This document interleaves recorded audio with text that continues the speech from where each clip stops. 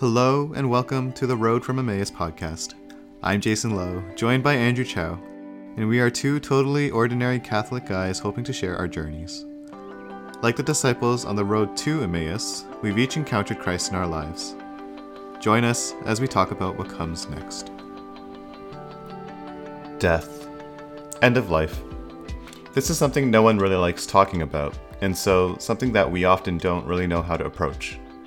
On this episode, Andrew shares about why he's been reflecting about death lately. We talk about why Catholics can hope in the face of death, and what a good Catholic death might look like. How can ordinary deaths be made extraordinary through the grace of God? All that and more, coming up. So we are recording on Canada Day, so happy Canada Day to all of our Canadian listeners. Happy Canada Day to all of our non-Canadian listeners, which Andrew and I just found out.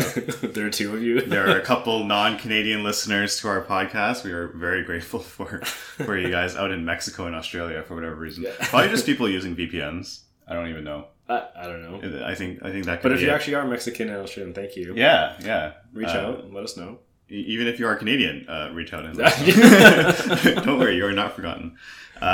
So happy Canada Day to all of you, and hope you guys are enjoying your long weekend and celebrating safely. Today, Andrew and I want to talk about something that, at first glance might not be the most joyous of things. Just, I think you can probably tell from the episode title that this is kind of a shocking or a bit of a stark topic. So let's talk about it. I think because it is very central to, what it means to be a Christian and what it means to be a Catholic, right? And so death, right? Death. Before we talk about the whole concept of it, Andrew, maybe you go into kind of how this came into your mind. Yeah. So fairly recently, about just over a month ago, my grandmother on my dad's had passed away. And she had lived a full life. She was 98. And she, 98. Yeah. Mm-hmm. She had raised, 8 kids. She had really just done a lot for her family. She'd been struggling with dementia for the last number of years. And so, there was expected, it wasn't a surprise. But, why I wanted to talk about it in particular was what really struck me about the whole experience was how much joy there was overall in the way that my dad's family in particular responded to the fact that my grandma had passed on. And it was really, really interesting because, I've been to a number of funerals now, just with things that have happened in my life, with friends, with whomever else. And more typically, it's very somber, not to say this wasn't, but very dreary. It's like this is it, this is the last time we get to ever think about this person. This is it's a very, very kind of down time, which is what you would expect in a lot of the case, right? So this is really really surprising for me, and a lot of it really has to do with the faith that's in my father's family. So my grandma was Catholic. My dad's family all grew up with the faith, at least, and particularly my aunt who's in Calgary, which is where my grandma was staying for the last decade plus a little bit of her life, is a very devout Catholic as well. And I think it was really interesting to see how my mom and my dad, they were able to visit and be there when my grandma passed. And just overall, they prayed the Rosary, Divine Mercy Chaplet. I think my grandma actually got last rites twice. And my mom had this experience where she had a vision of, Jesus waiting for my grandma in heaven, right? And wow. It was and this was on her deathbed, right? It was just to say that hey, she is going there, he's waiting for her.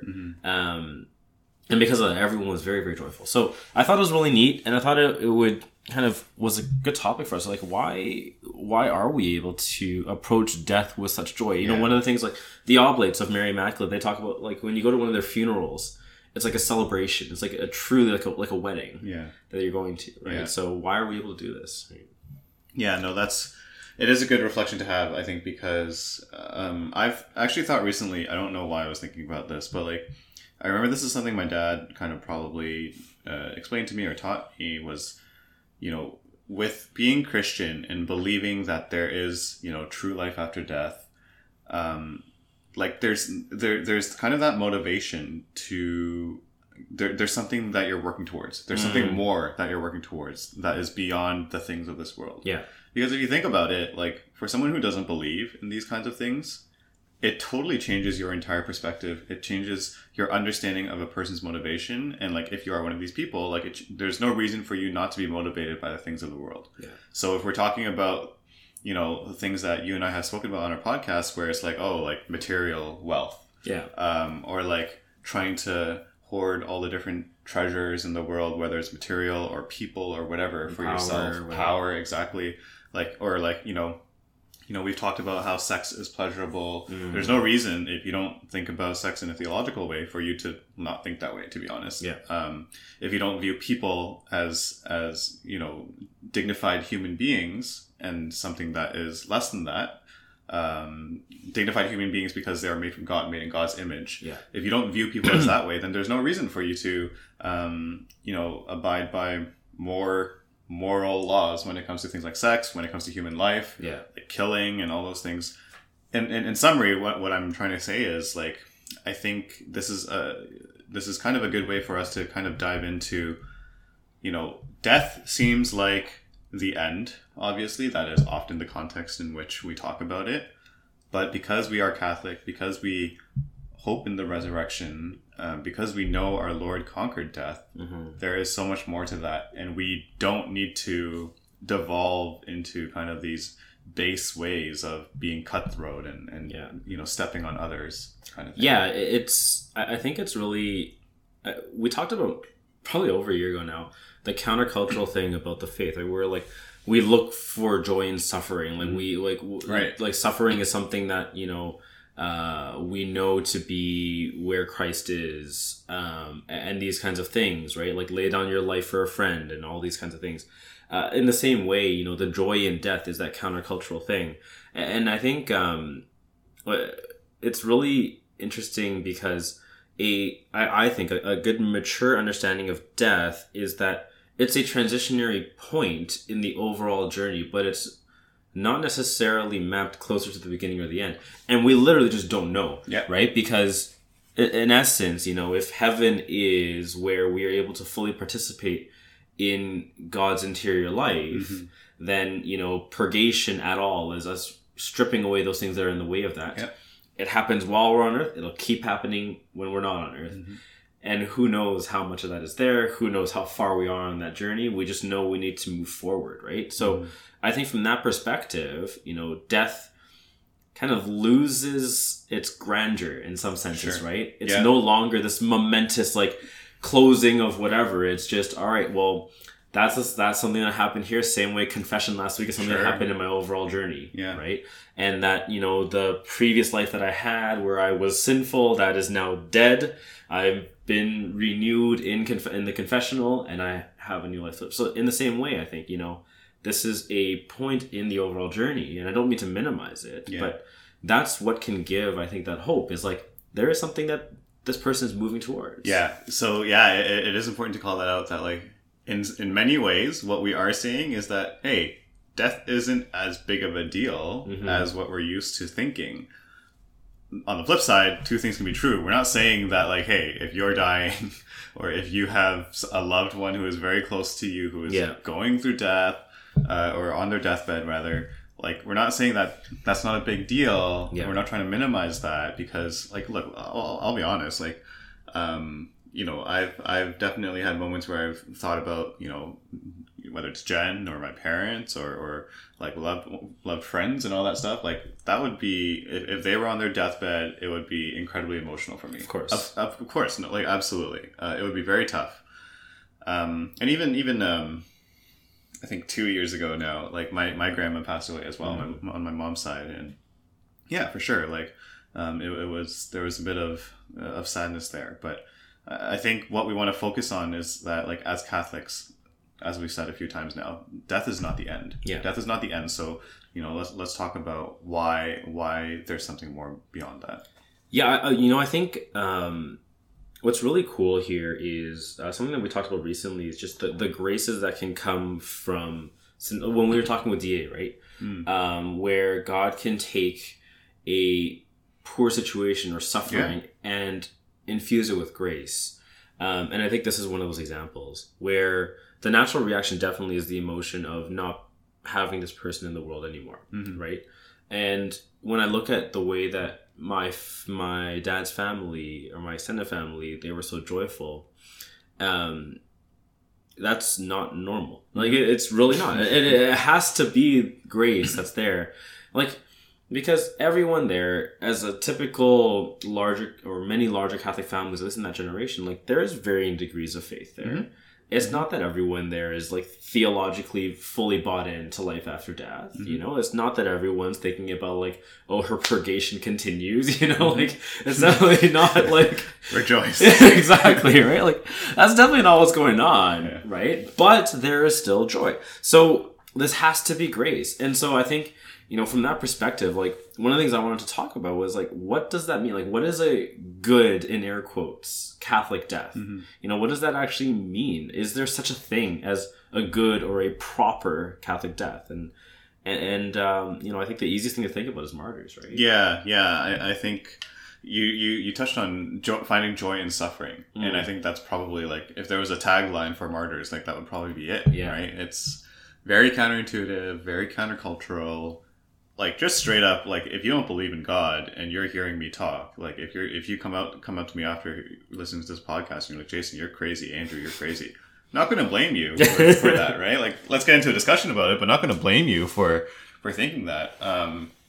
Like, we're not, like, as Catholics, we're not called to just go out and, like, put ourselves into crosshairs and proclaim that we're going through incredible amounts of suffering.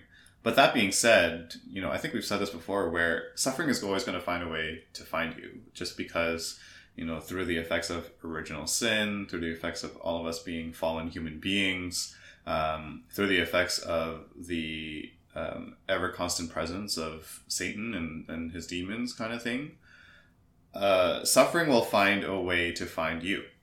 And I think if you accept that is a constant, right? If we're talking about, theoretics or philosophy or something like that, I think the mentality instead is, well, if suffering is going to find me, how do I prepare myself so that I can turn this, with the grace of God, into something that is, not terrible, something that hopefully can become beautiful, something that can bring some amount of joy or peace or whatever it is. And that concept applies to death as well, right? I think I would actually even take it a step further and say it's not what can I do to prepare myself to turn. How can I allow God to transform it? Because I think, I definitely fall into this all the time. Quite literally, my spiritual director calling me out on it, like, on Sunday. But, like, it's like taking God's grace is being like, oh, great. Yeah. Like, I got it. But really, it's just like, it's the openness and giving it back to God, right? Yeah. So, knowing that it's nothing we can do to prepare will allow us to do this. No amount of learning about death will get us to be like, all right, so this happens, so I should think this way so that I can be joyful in this. Like, no, it's not. It's not going to work, right? It has to be, do I know how God's going to speak to me? Do I know how to recognize when God's speaking to me, so that, when this is happening, it can be kind of like, was it Samuel who was sent back to bed to say, like, speak, Lord, your servant is listening? Like, that kind of a thing, right? Where, I think it was Samuel, where we can just kind of do that, where it's in the moment, where we're in the grief, in all of the suffering, like, can we remind ourselves to be like, all right, like, God, like, where is the grace here? God, like, I should be giving thanks to you for something. There's something here for me, right? What is it? So we talked about just now, like that's kind of how we allow God into the moment of suffering. I think it's pretty much a similar conversation when it comes to, actual death, right? So whether, maybe we talk about it from two different perspectives. So let's talk about it if you are someone who is watching someone on their deathbed, who is going through that suffering. Like, I think my first thing is just kind of offering this moment up to God and just being like, hey, like, please, Lord, let your will be done, right? If you can always make your petitions, right? Like, you can always be like, hey, God, like, this person is super important to me. Like, please, in some way, can this person find healing through you? Will you bless them with healing? Or can you minimize their suffering or their physical pain? Sure. But like, I think the key for me, at least when I pray, is it's always ending my prayer in the sense of, but let your will be done. Yeah. In the same way that Jesus set that example, right? In the Garden of Gethsemane, when he tried to ask for the cup to be passed from him, the suffering to be passed from him. Your will, Exactly. So I think that's definitely, for me at least, how I would approach that. Yeah, I agree. I think, the temptation is always to assume that we know what should happen. And to ask for that. Like, there's nothing wrong with asking to some degree, but also that we need to realize that we're not the masters of these situations, and that there's something to be done about just allowing what's going to happen. So there's actually a really good movie that depicts this really well. It's called Of Gods and Men. It's a French movie, and it's essentially, not to ruin it too much, but it's about a band of priests who were at a monastery somewhere in Algeria, I think it is. I'm just looking it up right now. But anywho, there was strife happening here. And essentially they reached a point where it became clear that if these priests stayed at the monastery, they were going to die. So do you flee or do you not? And a lot of them decided to stay. And, there's a particular Last Supper type a scene where it kind of pans through each of their individual faces. And you kind of see, like, there's a joy in the freedom of, like, I'm not deciding what happens next. And I think that this is kind of it here, right? Where, in some senses, like, to me, a good Catholic or a proper Catholic death is one, or any properly Catholic moment is one that points towards God. Yep. Is something that leads people towards heaven, right? I think, in this case with my grandmother, like, she's no theologian, but in her death, my mom's vision, like, all of us kind of going there, reuniting at church, the sights are pointed upwards, right? And to me, like, that's wonderful, and that is a good, proper Catholic death. And so I guess for us, it's like, well, what can we do with our lives? Yeah. Like, how do we do that? And I think the short answer for me is, like, I don't know. No, again, for sure. Right? It's like that openness, right? I think it's, in some sense, I don't know of, like, step 1, step 2, step 3, how should I prepare, or how should I act, kind of thing. Yeah. But I think broadly, it's very much what we've already been saying, where you're trying to prepare yourself such that everything you do in a particular moment, even though you might not know ahead of time what you might say or think or do, you're trying to prepare yourself such that your heart is open towards God. Yeah. And all of those things are already going to be pointing towards God. Yeah. And such that when the moment comes, moment of suffering, moment of persecution, moment of death, when that comes, you are already oriented in such a way that you yourself can see that you have allowed God to come into that moment. And additionally, the people around you can see that you have allowed God into that moment. Yeah. We talked about martyrdom, and I think one story that can come to mind is the story of Saint Maria Goretti. In terms of, like, what does a good Catholic death look like? And actually, before, even as I try to preface this, like, not that we're all called to die in the same way that Saint Maria did, but I think the point is, like, she lived a very human, real experience that a lot of people have lived. And I think in the way that she acted, it shows that, hey, like, even in such a terrible moment, there is a way to let God in, and there is a way to be a witness to God and to Christ and to your faith. And so let me go into that story, right? So basically, the long and short of it is, St. Maria Goretti was a young girl. I think she was like 11.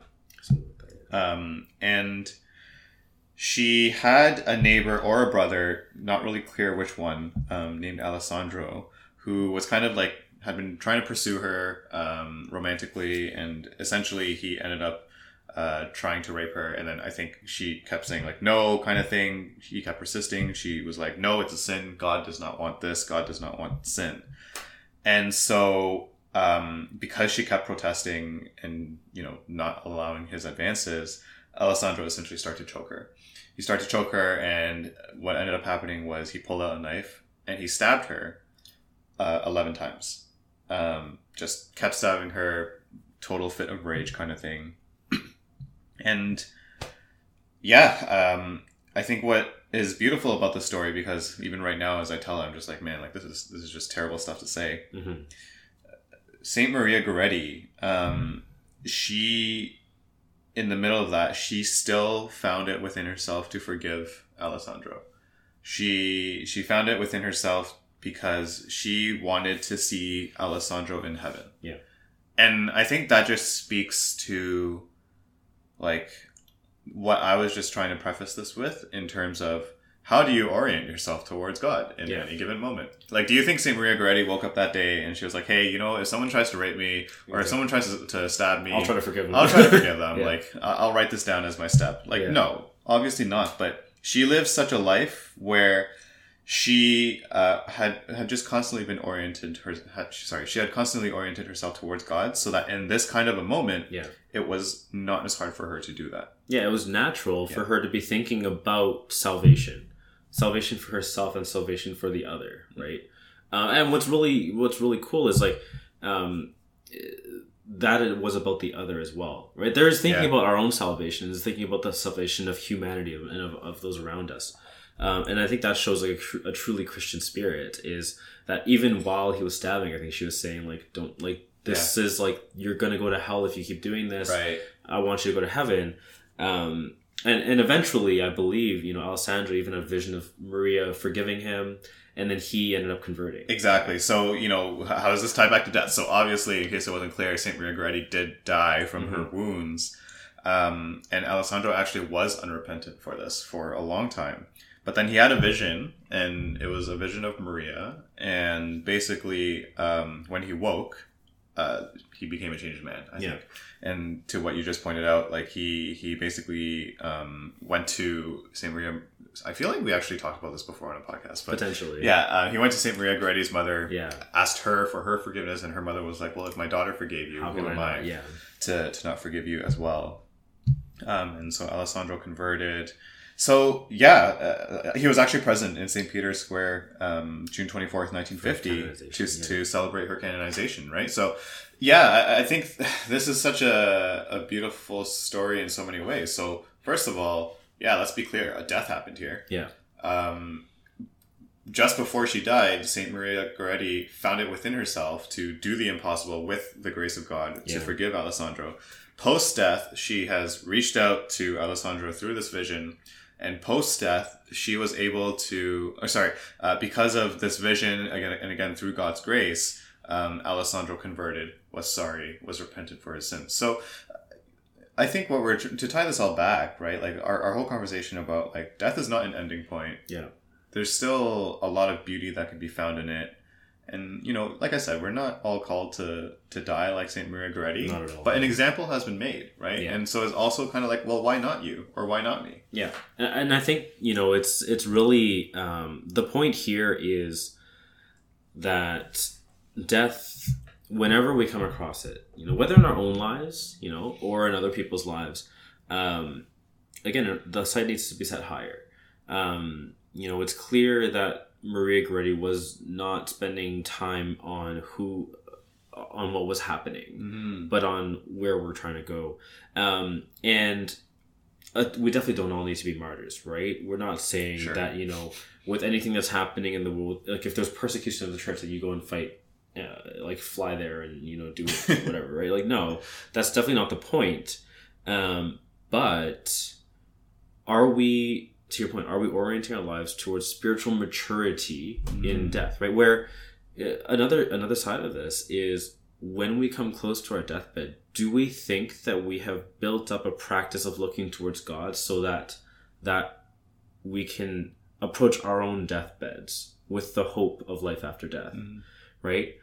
Because I was even thinking earlier, when you're talking about we believe in life after, no, we know that there is life after death. Like, this is a truth that has been revealed to us, but are we willing to avail ourselves to this truth? Are we willing to kind of say, all right, God, you got this, you know, like, and just kind of let him do what he will with your life.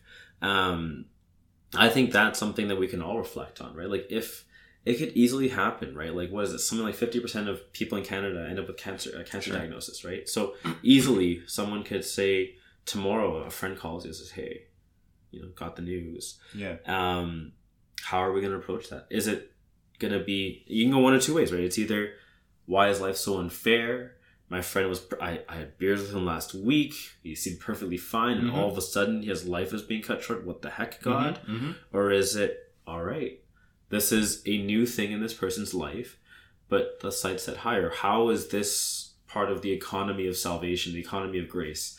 And just kind of approaching it that way. And I mean, it could even be both, to be honest. Like, you know, in those shoes, like, I would probably be a little bit angry, or like, what the heck kind of thing. But like you said, you know, progression towards spiritual maturity, trying to, like, kind of wrestling with God. We've said a few times on this podcast, wrestling with God is not a bad thing. Yeah.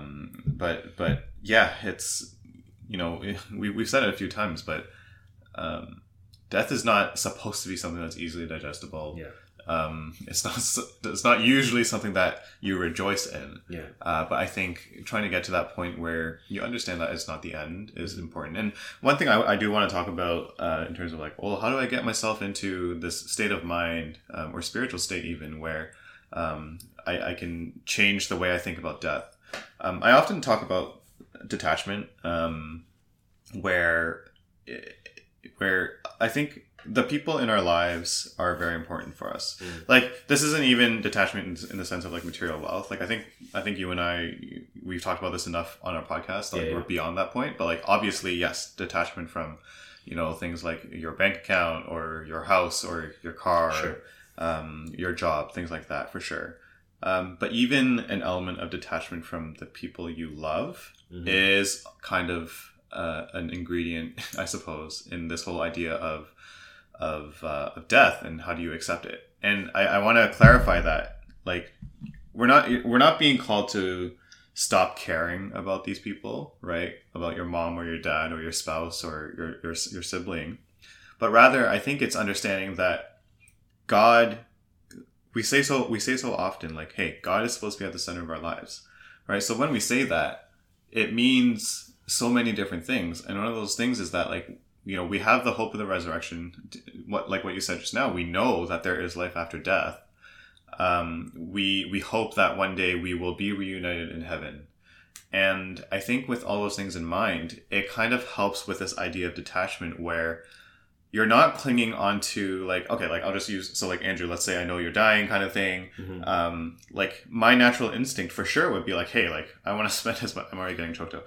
I want to spend as much time as I can with you, like, before you pass away, which would totally still remain true. But because I know there is that, literally getting, okay, anyway, literally getting choked up. But because I know there is that chance after death, right, in heaven, to hopefully one day see you again, to know that God's plan is for all of us to be reunited. I'm not attached to you being on this earth. I'm attached to you, sure, but I'm not attached to you being on this earth, is what I'm trying to get at, I think. It's that passage, and I don't know which gospel, where in heaven there is no husband and wife, right? It's the wife that marries, like, all of the siblings, and then they all passed away. Where it was like, whose wife is she? You know, as we're all united in God's life there, right? And that's something to be very hopeful for.